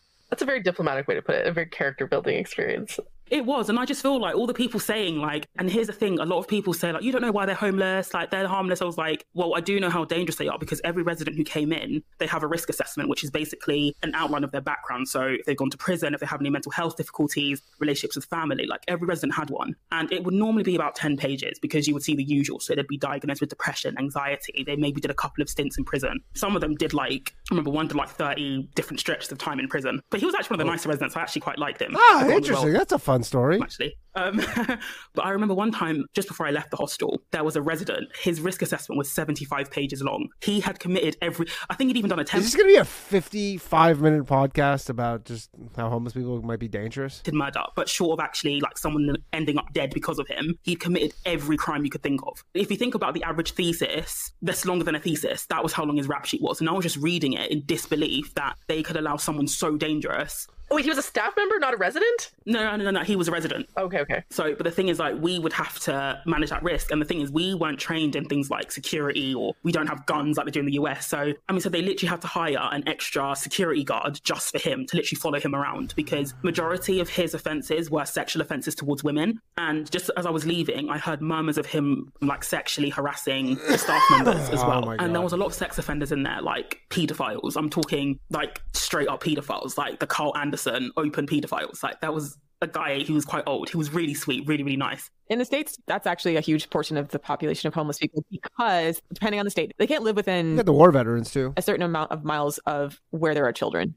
Of children, yeah. It's the same in the UK. Like, they're restricted in terms of their movements. But there was one, he had like... I actually heard something about Canada where this is actually true, where they would have these weird, like, essentially pedophile camps because it was the only place they were allowed to live. Was it 100,000 files of category A child porn, which is like the worst one you can imagine, and he was banned from the internet. Wait, he got banned from the internet? How does one person get banned from using the internet? Because he had like 100,000 files of the worst kind of child porn you can imagine. Like, how do they enforce that? Can he just like buy a phone, get a SIM card? Like, no, I think they have a way to track it. You can actually, it's an actual like punishment in the UK. It's quite rare, but I guess he deserved it, yeah. Child porn habit like warranted it. Yeah, so he couldn't use the internet basically. And a lot of them were rapists, a lot of them like sexually assaulted, men and women. It was just, I rarely met a resident who hadn't done a stint in prison for some form of violent crime in my time there. And I came across thousands of these men, and a lot of it was domestic violence, rape, sexual assault. Yeah, so it wasn't like they were just down on it, because I did find that the ones who were just down on their luck, they tended to get themselves out of the hole. Like, they would find a job and they would eventually move out and not come back. But that hostel in particular, there was a high return rate. So they'd get evicted for not paying rent. 2 months later, you'd see them back in there again, and the cycle continued. And it was only this year where they realized that some of them are just never going to get out of like the homeless cycle. Like, they actually need to build a long-term facility for some of these men, because even with all the help in the world, bearing in mind, I worked at a facility where it was supported living. So they had a dedicated support worker. They had 2 meals a day included. They had activities included. Like, at Christmas, they would get more presents and better food than me. Like, so they had... These titles of these episodes are all so clickbait. Had like a really, really good setup. And even then, some of them just couldn't do it. Like, we would even go as far as, and it was a practice I disagreed with, but we would book their doctor's appointments for them. And I was always like, if they can like ring up their mates to go and buy weed, why can't they call the doctors for themselves? Like, so I just refused to do it. And I'm not booking a grown man's doctor's appointments. Like, that's ridiculous. Unless, of course, they didn't have a phone, or they, like had some sort of condition which meant they couldn't communicate very well. But at least in the UK, quite a few of the hostels are actually supported living environments. So when people say, oh, homeless people just don't have the support, I'm not saying it's not the case in, for everybody. And I'm sure there are plenty of homeless people out there who are without support, but there are also supported living facilities for homeless people. And within those facilities, there are many, men, so to speak, who just don't respond or don't engage with the support as well as they should. Yeah, I mean, I am biased against these sorts of men because, there are men in my own family that, I've talked about this on the podcast before, like how, my great-grandfather were like really shitty people that like domestically abused their wives and traumatized their kids. And so there's like generations of trauma there with not only me and my sister, but my cousins as well, and my second cousins. Honestly, probably going to be a few generations before we stop being fucked up. But, then the climate apocalypse is going to happen, so that'll sort itself out. But yes, I have like cousins who, have been in and out of homeless shelters. Some are addicts. Like, I had one cousin in particular who spent some time in foster care, but as like an older teen. And when you're like an older teen in foster care, and a lot of times they'll be in like a sort of group home kind of situation, and he was like molesting the other girls there, and sometimes boys too, and got kicked out of his group home. And what the story that we heard first that he was telling everybody that was that he claimed that he was sexually abused in foster care or in this group home, but actually he was the actual sexual abuser. Like, he was going around telling people like, oh, help me, like I was like, I was in foster care, I was like molested in my group home, like, I have so much trauma, like help me, kind of thing. And we found out later that was not actually true, that he'd like molested a ton of girls. And so that was something that really shook me when I was younger. Me and him were about the same age. So I was in my late teens and early 20s when I found this out. And that was one of those. And my family, like my parents, he actually came knocking on my parents' door at one point, asking for their help. And he stayed the night. Is this podcast getting worse, or is it just me? At our house a few times. Like, we didn't get molested, but like, that was the thing that could have happened, right? And, and he robbed us as well. So there's like a whole, like, he stole shit from us as well. So like my parents stopped like letting him come over. Right, but this is the story of a lot of these guys. Like, we're laughing, but like, it was really shitty for us at the time to wake up in the morning and there's no TVs in your house. Like, oh, we give him a place to stay and like a dinner the night before, right?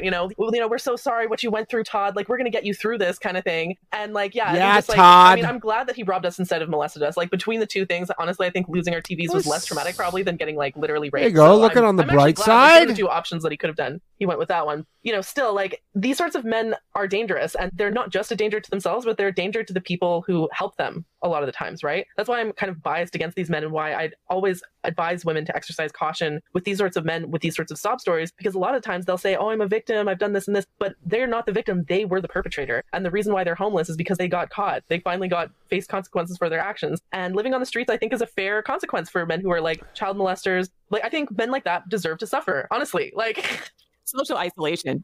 They're supposed to be socially isolated from people who would be victimized by them. And that's like an uncomfortable conversation, because I think a lot of the do-gooder types, they think about this problem in terms of numbers and in the abstract. And this is what happens a lot of times with academia, or like women who take up these pet causes because they like, I'm going to go fly to some remote village in Africa and save the people there. Like, they have this savior complex, and they just don't understand the politics on the ground level is way, way, way, way more complex than they've been led to believe. Like, I would love to say that like the homelessness problem is as simple as just like building more homes, but the truth of the matter is it's not. And this is a big problem in the States right now. There's like a huge conversation about some of these states that have much larger populations of homeless. I think California being the largest one, if I'm not mistaken, of like unsheltered homeless people, meaning homeless people that just quite literally live on the street in tent cities. There's other states that have homeless people, but they have a better infrastructure of like hostels and different places for them to stay. I think anybody like listens to this just to fall asleep, this podcast. But a lot of other states, because they don't have any infrastructure for homeless people, especially red states, would just quite literally bus their homeless to California. So California has an influx of people that are living on the street and bringing back these like throwback viruses and throwback sicknesses like leprosy and like hantavirus and stuff like that, because there's so many of them on I don't think that's true. There's no the street. It became like a huge public health crisis. So what California's like now trying to do is figure out like, what do you do with this population? Like, there's a certain percentage for which if we just build affordable housing, or at least like some kind of more of a shelter system that they can stay, then they won't be on the street and then possibly could get their life together enough to be more integrated into society. But then there's just like these complete psychopaths that are dangerous. Like my cousin. And yes, he did experience trauma from his parents. Like, my aunt and uncle did kind of fuck him up, right? But it's like, what do you do with men like that, where they've been through some fucked up shit and they're like a hurricane causing destruction in the lives of everyone they interact with? How do you deal with men like that? But here's the thing as well, is that I find it quite interesting how people tend to use trauma as an excuse for why homeless men are shitty, but they don't extend that same empathy or sympathy to women. What?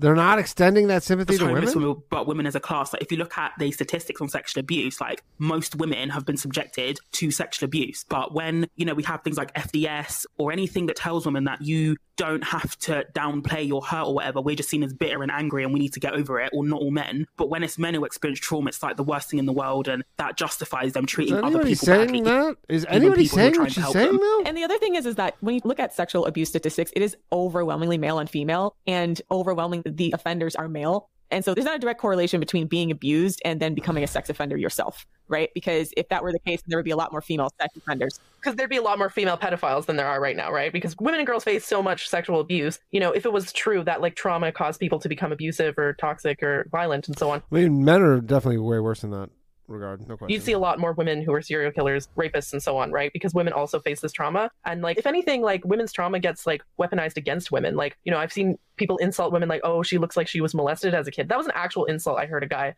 Or she's got daddy issues or whatever, you know? Okay, daddy issues are a real thing. Getting someone saying you look like she got molested as a kid, that is, I've never heard that, and that's fucking weird. Yeah, like, it's weaponized against women, but when men are... Daddy issues are a real thing. You know, quote unquote traumatized, it's used as like, oh, we should feel compassion for him when he's doing terrible things. Oh, it's not his fault, like, you can't help it. And I literally challenged somebody on that when they tried to throw the argument at me. I was like, but what about all the staff who are trying to help these men? Aren't they being traumatized by being verbally abused, or being, you know, gripped against the wall, or being entrapped in the office because they're going on a rampage, threatening to kill themselves? It's just like women and, you know, these people who work in these homeless hostels, men love to say, you know, women don't care about our problems, but it's overwhelmingly women. If you go into any homeless hostel, even if it's full of men, you'll find that it's overwhelmingly women who are staffing it, who are supporting these men, who give these men, you know, second, third, fourth, fifth, sixth, 10th, 100th chances. It's not really men doing the legwork. It's women still, and they just feel so women do jobs like that. Entitled. Yeah, if it wasn't for women, the entire caretaking industry would collapse. Yeah, no shit. And you could say that about a million things. And it just feeds into that. And, you know, going back to what we say at FDS, the way men and society in general, even other women, I guess down to internalized misogyny, they feel so entitled to women's emotional labor, especially when it comes to essentially shitty men. They just feel so entitled to it. And there's no consideration for their feelings. It should just always be about the man and his feelings. Even if he's treating them really badly, they should just understand it and just get on with their job. And then if they can't hack it, they're a bad person. If they can't take the abuse anymore, then they're a terrible person. It's really an abusive... It's abusive dynamic. It's a dynamic that exists, like that's society wide, but it also exists on like the individual level, where society is revolved around the feelings and the needs of men. And in an abusive relationship, the relationship is centered on the feelings and the needs of the abuser. And the female partner, like her needs and her wants are seen as irrelevant or as inconvenient or as an obstacle to the man's happiness, right? So this whole discussion on like, we need to feel bad for homeless men, even though a lot of them do terrible things to women, like exactly the sort of discussion that we see on, you know, men who are abusers in relationships, they often play the victim as well, or they often make themselves seem out to be a victim as well, or they say, behavior, oh, I abused because like my mom was abusive to me, and like, yeah, you know. It's called making an straight up excuse. Darvo and just say, you know, she's the abuser. And that's actually what happened in the hostel, is that they would say that we're the worst people in the world, we're selfish, we don't care about them, you know, whilst extracting our labor, like from us, and basically depending on us as well. Yeah. And you see that in abusive relationships all the time, right? And so again, like I tell women who are in abusive relationships all the time to like stop buying his Darvos, stop believing the lies that he tells you about yourself, stop believing that the lies that he tells you about him, right? Feel less compassion for him. When men know that you feel compassion for them, they'll emotionally manipulate you. Yeah, it's game over. And I saw this a lot at the hostel as well. And this is why I say, even if they're not like physically abusive or physically intimidating, don't underestimate the level of manipulation that these men will go to. Like in the UK, yeah, they might pretend to be women even. Any of the people who are begging on the streets, for example, they're not actually homeless. They have somewhere to go as well. I was honestly shocked when I, you know, first heard that. And that was actually when I joined the hostel in my training. They said many of the people who were like begging on the street, they're not actually homeless. They have somewhere to go as well. That was the craziest thing when I was in Europe too. Like the homeless people in Europe are so much more like put together than the homeless people in like Canada. I don't know if Canada and the US have similar homeless people, but like the homeless people in Europe seemed like reasonably young and able-bodied. A lot of them like were dressed sort of like, I guess, kind of nicer. And like, yeah, a lot of them are like, why are they on the streets begging when they're on benefits? I don't understand that. Like, why do they do that? Because it's more money. It's more money. Yeah, and I guess money. it's like more money to spend on what they want to spend on. Because again, I think when I was at the hostel as well, they had to pay like a nominal rent out of their benefits, and a lot of them just hated paying for it, even though it was something ridiculous, like maybe £30 a week or something like that. Which if you're getting reasonable room, board, 2 meals included, that's like nothing, especially given how expensive rent is in the UK. And they just wouldn't want to pay for it. They would just, you know, want to spend it all on themselves. And the way they spend money on drugs and alcohol was like nothing like I'd ever seen. Like what was really funny as well was that they would all know when each other was getting their benefits. So you knew when somebody just been paid, because they would have like a swarm of the homeless people just like following them around, because they would get things like drugs and alcohol. And I remember there was one gentleman who mistakenly received like $5,000 in benefits payments. It was a mistake, and he knew it was a mistake. And the staff were telling him, look, send it back to DWP, Department of Work and Pensions, send it back. And he was like, yeah, no, I'll spend it all, because then I'll only have to pay back like £5 a week, which is true. Like if you have no money, DWP will take like maybe £5 a week until you pay it back. But obviously if it's $5,000, you'll never pay it back. But he spent the whole lot in 3 days on drugs and alcohol, just $5,000. That must have been a fucking fun 3 days though, huh? Hunter Biden types. Hunter Biden? I don't know who he is. Okay, Hunter Biden is Joe Biden's son, who is a hardcore drug addict and has had a bunch. It's actually a long story, but like he's a hardcore drug addict. Did he get a prostitute pregnant? Was that him? I think a stripper. Probably. But like, yeah, no, he's like frequents prostitutes all the time, and a bunch of videos leaked of him frequenting prostitutes, him being high, him smoking crack, all these types of things. So it's a guy who comes from privilege, who otherwise would be homeless if his father was not quite literally highly connected. Literally the president, yeah. Yeah, well, before he was president, he was still a senator, but there's actually a high percentage, I don't know the percentage of this, but there's a decent percentage of men who are homeless who are basically Hunter Biden types. They have a drug problem, they're pathologically abusive to everyone around them, and they want to spend all their money on gambling, drugs, and prostitution, and they alienate their family so much that they have no other place to go but the street, because they're too dangerous and too much of a liability for their family to take on, right? If you have them in their house and, like Lil said, they rob you, or they're bringing drugs and prostitutes into the house, like if you are a law-abiding citizen, you can't be around that, right? And without risk of the police getting involved. And I actually had a classmate that was like that, where came from a lot of wealth, mind you. A couple of my classmates, like shortly after graduation, we saw him like downtown, high out of his mind, like ripping pages out of a book just on the street. But like, this is a person who came from wealth, but he was essentially just so gone out of his mind, addicted to drugs and addicted to whatever else, that he stay away from drugs, people. He couldn't, except the fun ones, function in society. And I think he actually dropped out of our school. He didn't graduate with us. So there's things like that where, you know, when we talk about homelessness, like first of all, stratify by sex and say the homelessness problem among women is vastly different than the homelessness problem among men. Correct. There's overlap, but like to act as if the specifically homeless male 12 more likes and I'll give away a channel membership problem isn't a significant portion of it is not of their own design likes. would be a little bit disingenuous. Yeah, and also actually the number of homeless women is actually thought to be very underreported, purely because there are women who are effectively homeless but are being sexually exploited. So things like sex for rent, sofa surfing, sleeping on the floor. These women are technically homeless, but they're not counted in the stats because they are housed in quotation marks, but their housing isn't secure. So in a sex for rent arrangement, if she decides to stop sleeping with the landlord, then she's homeless, basically. So even in that sort of situation, she's effectively homeless because she has to do something that she probably doesn't want to do in order to secure housing. Right, because it's too dangerous for women to sleep on the street. So when people are trying to do homeless surveys, quite literally, like, and I know some of my friends that were working in research on like urban development, urban populations, like they would have to go do surveys and like quite literally count homeless sometimes. And yeah, you won't see as many women on the street because it's dangerous for them to be on the street. It's because Prince Charming comes and saves them from that horrible, horrible life. After dark. So yeah, there's a thought that women in general are criminally underreported, but also women tend to voluntarily seek help a lot more often. So the other problem is that the male homeless population, they don't want to help themselves nearly as much. So like whatever, call it machismo, maybe like there's not as much of a sense of immediacy as it is for women because of the fact that it's so dangerous for women. But the female population is much more likely to seek help and therefore find it, as well as them not being so dangerous that they can't use the services that are publicly available. Because what disqualifies a lot of the men from publicly available services are like that long history and that long rap sheet that Savannah was talking about. It's like they're too dangerous for the public service professionals to try to help them. I want to point out that, like, when you're talking to incels online, misogynists online, they'll always be like, well, if you go on the streets, 99% of the homeless people are men. Like, that's a sign that men are oppressed by society. No, I would say that the fact that most homeless people are men is a sign of male privilege, because homeless men are generally more safe on the streets than homeless women, right? The fact that women can't even be homeless without being attacked or raped or killed is itself like male privilege, right? They don't face the same dangers that homeless women face. Yeah, it's like I said, it's a choice. I mean, I think they face a lot of those Some dangers. of them, right? It's dangerous being homeless. And a lot of women in abusive relationships, for example, there's a lot of women who would be homeless, but they choose to stay with their abuser because they see being with one man who beats them every night, or, or even just like emotionally abuses them, treats them like shit or whatever. That's seen as a better option to them than being on the streets and possibly getting serial killed, right? Serial killed? A barrier to women reporting. Why would you care more about getting serial killed versus regular killed? Like, would you be like, can't believe I'm getting serial killed. This stinks. Domestic abuse anyway, because if she's dependent on the guy to pay the rent or the mortgage, she's not going to, shop him to the police because then she'll lose her housing. And when I was training police officers in this, a lot of them were like, oh shit, yeah, I didn't think of that. Because it was like, are you going to give her a house? Are you going to pay her rent? Are you going to pay her mortgage? If she reports and this guy goes to prison, of course she won't. So, when you're saying women need to report more, it's like, are you thinking about her housing situation? If she reports and then he goes to prison and she ends up homeless, how are you going to help her? You can't help her.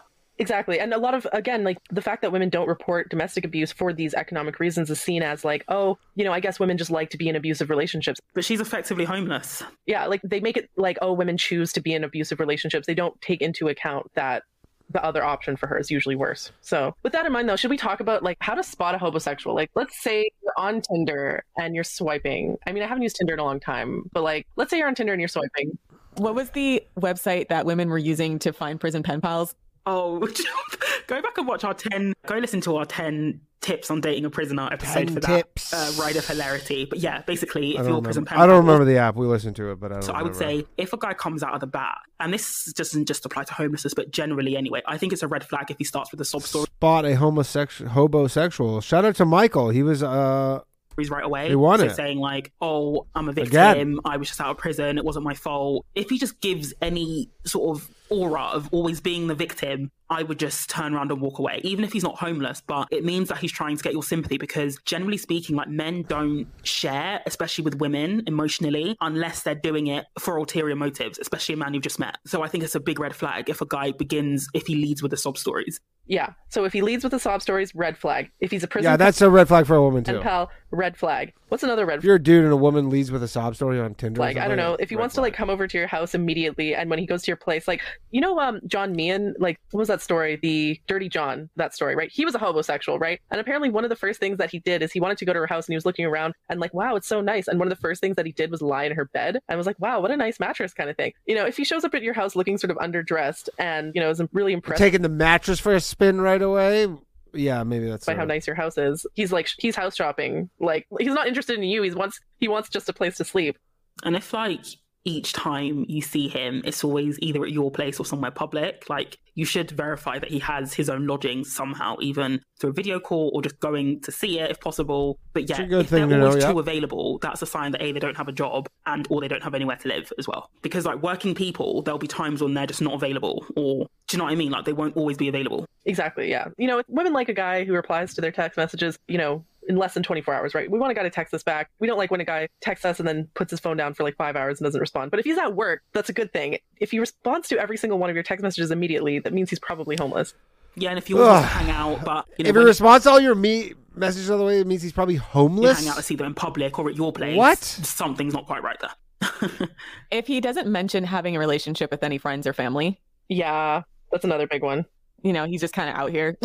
Or if his friend is named Toothless Joe, maybe that might be a red flag. That's another thing is I would seriously question any man who doesn't have any kind of support network. Like, because men always want to be like, oh, it's because, you know, of like, they always want to make it seem like it's not their fault or, you know, that it's other people who aren't supporting them. But it's like, as a man, like, why do you have nobody? Like, even if your parents were terrible and they kicked you out and stuff, why not like go make an effort to like make friends, you know, build your own support network? Like, even if a man did go through something terrible, his like inability to build a support network is itself a red flag. Yeah. I mean, that's part of the journey of being a man and being able to contribute to your community. Like, you do have to have some value to people, right? It doesn't mean that you have to like contribute monetarily, like if you don't have the money, but for people to not want you around at all, it's giving incel, right? Yeah. As a side note, a lot of these guys that are incels they would be the homeless demographic if their parents didn't house them, right? They don't have any friends except for online. They hate women. They're pathologically unable to form relationships with other people. And so like when you look at those types, you know, you have to make sure that when you're dealing with a man and he seems to not have any ties anywhere, it's very much a red flag. And he might be a transient person. Everything's a red flag. Or if he just got generally poor social skills, because yeah, again, red flag. What I witnessed in the homeless population when I was there is that they generally have quite poor social skills. And like, okay, we discussed this in another episode about the biggest barrier for poor men succeeding, especially with women, because there are a lot of women who take in these fixer-upper type guys, right? Or who will take in a man who makes less than them. The biggest barrier is like a lot of times their antagonism and misogyny when it comes to dealing with women, because if you are poor, and you see a lot of families that are poor, generally like the male and the female will work together, right? If they can't work together with a woman such that she would even want to have him as like a project, then you're dealing with a person who's got a pathological problem such that they shouldn't be around people. And there's even women that do take in these sociopaths, and that's where you get into a lot of times where you'll see like children being abused or being murdered on the news, and 9 times out of 10 it's like mom's boyfriend she met 2 weeks ago and then moved in, and it's just some transient asshole. So I saw this like TikTok. It was on Twitter, but it was like a recording of a TikTok that was on Twitter. It was like, it had this uplifting background music, like you're supposed to see this as a success story. But it started out with like, I found this guy on the side of the road, took him home, cleaned him up, you know, got him some clothes, fed him, found him a job, all that kind of stuff, blah, blah, blah. And then he cheated on me. And I'm just like, girl, why would you go through so much effort? Why'd you just find a random guy on the side of the road, build him up, and then like, for what, right? Like, I don't understand that. Why would you do... I don't get it, right? And only for him to harm you? Like, yeah. Why can't you be roommates with a man, right? Yeah. And like, I heard another story, like completely separate story, where like a woman, you know, offered a man a place to stay and he slit her throat, right? I see these kinds of stories and I'm like, you're taking on so much danger and giving yeah, you're asking for it with, I wouldn't be letting some fucking... But like, again, if a guy did that and they're like, yeah, I let some random ex-con stay with me, he was in jail for assault and then he murdered me, you go like, yeah, I don't know, that's what happens so much sometimes. To this guy, and what is he giving you in return? Nothing, other than like the sense of satisfaction that you helped someone. The other thing too, if men weren't dangerous, then they could become roommates with each other, right? Why can't they live with other men? Why? Because they know other men are shitty. So they're always going to live with women because they can like enact their shittiness onto you. Because women aren't a threat to them, and there's benefits of being with women, right? Exactly. So like my other thing too is a red flag is like, even if he has a bunch of like random people that live together in a nondescript place and he doesn't really know these people, then probably an evidence that he's a homosexual, because he might be you're like describing every person in New York right now. Not a threat to everybody, because shout out to James LeBeau with the super chat. I literally get a headache listening to these broads. Shout out for dealing with this nonsense, Danny. Thank you. I think it's shaving months or maybe years off my life. You know, having roommates is somewhat normal, especially for younger people, but you start to realize like, okay, you know, is he trying to upgrade his situation and get out of living with a bunch of men by trying to move in with me? That's another thing to watch out for. Like, if you're dating a guy and he has roommates, it's important that his roommates should be like, yeah, longtime friends. Like, oh, he's my, you know, his brother, his cousin, his like buddies known from high school, that kind of thing. That is an indication that he's capable of like building and maintaining long-term platonic relationships, I would consider that okay. If he has roommates that are just like a bunch of random people, it's like, oh, this is just a house with like 5 rooms and just 5 dudes living in it. It's a pigsty, and he doesn't really know or interact with these people. Yeah, he's the kind of guy, he's shopping for a girlfriend that he can move Or he lives in New York City. in with. You know, that's the kind of guy he's going to Or go on San Francisco. online dating and find a woman who will let him move in with her.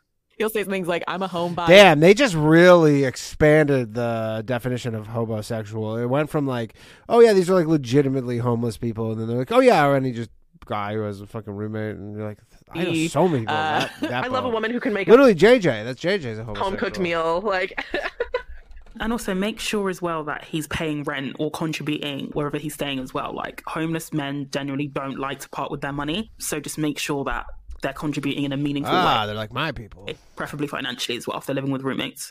and make sure he's the kind of guy who does his dishes. Like, is he the kind of roommate that just like eats his food and leaves his dishes in the sink waiting for someone else to clean that up?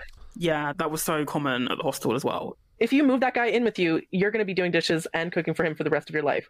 And just general appearance as well. Like, I hate to fit the stereotype, but it's not like homeless people go around smelling of cologne and in, well-cut suits as well. So what's their grooming like? Do they wear the same... Telltale sign, actually, do they wear the same clothes every day? Because at the hostel, some of them... Yeah, but also fucking that's like the Steve Jobs thing where you're like so transcendent. You just wear the same thing everywhere. No, they could get clothes for free, but they would literally wear the same clothes for weeks, months, and not... This is JJ, wash by them. the way. They're describing I shit you JJ. not. So Except are they for wearing he's the same clothes very every day? clean. Because if they are homeless, definitely. I don't know. So many episodes will say a bunch of stuff, and then at the end, it's like, so yeah, okay, end of episode, boom. Like, I want to have a conclusion, Yeah, In conclusion. conclusion. Homeless men are That's the sort of worst. And so in conclusion, I think the homeless men question, since we're focusing on men in this one, is a lot more complex than people think. Yes, there are systemic issues that contribute to homelessness, and not all of it is down to the individual, but there are so many individual differences. I think this show's giving me an ulcer. There can't be a blanket response. Like Rose said earlier on in the episode, even if you built everybody a house and paid their rent, you would still have people who are homeless, because it's also, there's an element of agency and choices that we make and the consequences of the choices that we make as well. And that needs to be spoken about more. It's not enough to just say, just give everybody a house or just be really patient with them, because ultimately people who are homeless, they can have, maladaptive behaviors. They learn what works for them. And sometimes their behavior can be extremely destructive, to the people around them and to the people who are trying to help them as well. They'll be like that homeless prophet that we talked about in that Roasted Scrote episode a few episodes back, where he was trying to get some women to be part of his sister wife harem, but he didn't have a place to stay. But like, that's also a flavor of homeless man, where the reason why he's homeless is because he doesn't want to, quote, play by the rules of society. And it's Yeah, usually those ones I do like. some like insane bullshit. Like, and those are just like seething narcissists. So who are like trying to start a cult. Yeah, extremely uncooperative. I guess our larger point in this episode was that homelessness, like Savannah said, is a very complex problem. Don't let your empathy be weaponized against you, especially not in the dating market. No, because a do lot of not. these guys are exactly where they need to be at this point in their life. They where they deserve to be. They're where they deserve to be. They've brought themselves there. Right. So people are going to pressure you to feel like you should extend yourself to help them directly or give these types of guys a chance. And the truth of the matter is, for women, like, it's only downside. They're Downside, hopeless and as a they'll woman as well, I murder really and rape hope you. that women That's- internalize the message that you don't owe. I wrote this on my Twitter account, but I'll repeat it here: is that you don't owe anybody your compassion, empathy, or sympathy. You True. give those out of your own volition. Like, don't feel like you have to feel sorry for homeless men just because society says you're a bad person if you don't. Like, I agree you with that, get yeah. to I decide, forgot that there was who to Stitcher give those cover feelings base. to. Don't be pressured into giving them the benefit of the doubt or making excuses for them just because society tells you that you should. It's perfectly okay. Because like I said, once again, on the ground, a lot of the women, the working class women that do give these guys a chance, those are the ones that you see on the news, a month later with their baby shaken to death. Because again, these men are dangerous. So telling them like, oh, you should have compassion Homeless men will shake your babies to death. for this Watch out situation for is them. actually the wrong thing to tell women. And honestly, I think this whole idea that working in the homeless sectors, it's rewarding to some degree, yes, but there's also a lot of trauma that goes with that reward to the point where it's effectively cancelled out. And again, I reference the high turnover is that these people come into it genuinely wanting to help, but they just don't get the respect or They the just don't regard wanna- that they don't deserve wanna for take trying the to help is these what you're people. saying. So I honestly think, from my experience anyway, that just like saying it's rewarding on its own is a bit of propaganda to get especially women to invest in these men who don't propaganda. give anything back to them, even basic decency and respect. Yeah. To follow up on what you said, Savannah, women don't owe compassion and empathy. And if someone is demanding or is acting entitled to your compassion and your empathy, you need to run. That is a huge red flag. Especially if they're homeless. Exactly, because the only people I know who are abusive people, that's an abusive mentality, to feel entitled to your emotional labour, to feel entitled to your compassion. Yeah. Just to end on like a funnier note as well, like it was really wild in the homeless hostel as well. Like these guys would be straight up homeless, have nothing, you would know they have nothing, but then they'd hit on like the female staff. Yeah, they would. Dirty dogs. They're trying their options. They're seeing what they can get. As in like one a day, and I'm just like, but you're homeless. Some of them were snatching. snatching. Like, I why bet do you think I you. want to get with you? Why? They don't have shame. They're hustlers. You know, a lot of them are pimps too, actual literal pimps, sex traffickers. So they don't have any respect or regard for women. It's all about exploitation at that point. Because at that ground level, when you're trying to meet your basic needs, like for a lot of men, their morality about that goes out the window. Mm-hmm. True. Yep. So that's the episode. Let us know what you think on thefemaledatingstrategy.com. Thank the Lord. That has been episode 82 of the Female Dating Strategy Podcast. Guys, I don't know how much longer I can do this. I'm going to keep on powering on, but I mean, it really feels like Goodwill Hunting, you know, where every day, you know, you go to pick you up and I'm just hoping you're not going to be there. And every week, every Sunday I do these streams and my hope is that 0 people will be watching. And then I could say, I don't have to do this anymore, but, you'll love it. No, I'm not doing another episode. Sorry I started late this week, but it's after 10 here. I got to get home. I got some shit to do. That has been this week's episode. We'll get an afternoon one in soon, I promise, for the fucking Euro Scroats and the Aussie Scroats. Oh, I didn't realize how cut off I was like that. Whatever. All right. Thanks very much, everybody, for joining me. If you'd like to support the show, as always, you can. Patreon, locals, join the YouTube channel. That has been the episode. Don't forget this Tuesday night, Flat Earth Dave, live on Low Value Mail. Ask him. You can call in and ask him any questions you got about the Earth, the Flat Earth, and Wednesday the Bathhouse with Chris Faga, Bonnie McFarlane, and one other person who I can't remember. Oh, yeah, Dan Carney. Very funny, Dan Carney. All right. Have a good Sunday, everybody. Thank you for joining me. We will see you very soon. Have a good night, all you scroats. Bye-bye. My shit heroic. Empathic abilities, yeah, my face be also stoic. Fleet blow up, nigga, that just means I'm working. They see me as a leader, so that's why I'm Captain Kirkin. These tracks from the stars, that much is for certain. You can fit his hit if you up or if you hurt. I'm raising my stock, not talking my feet in some Birkin. Number Johnny 5, got a fucking short circuit. Bring the track to life when I spit phenomenal. When I hit, she feel that shit in her abdominals. These rappers make me laugh like comic view, they comical. You know I got a ball out, I hit the track running just like Sonic do. They don't want to turn on my light switch. Yeah, they was trying to get me on my hype shit. Yeah, they don't want to turn on my light switch. Yeah, and they tried to down me on some KO type shit. Yeah, they don't want to turn on my light switch. Yeah, now we pulling up fresh on some flight shit. Ha. They don't want to turn on my light switch. Yeah, they don't want to turn on my light switch. They don't want to turn on my light switch. Yeah, they was trying to get me on my hype shit. Yeah, they don't want to turn on my light switch. Yeah, then they tried to down me on some KO type shit. Yeah, they don't want to turn on my light switch. Yeah.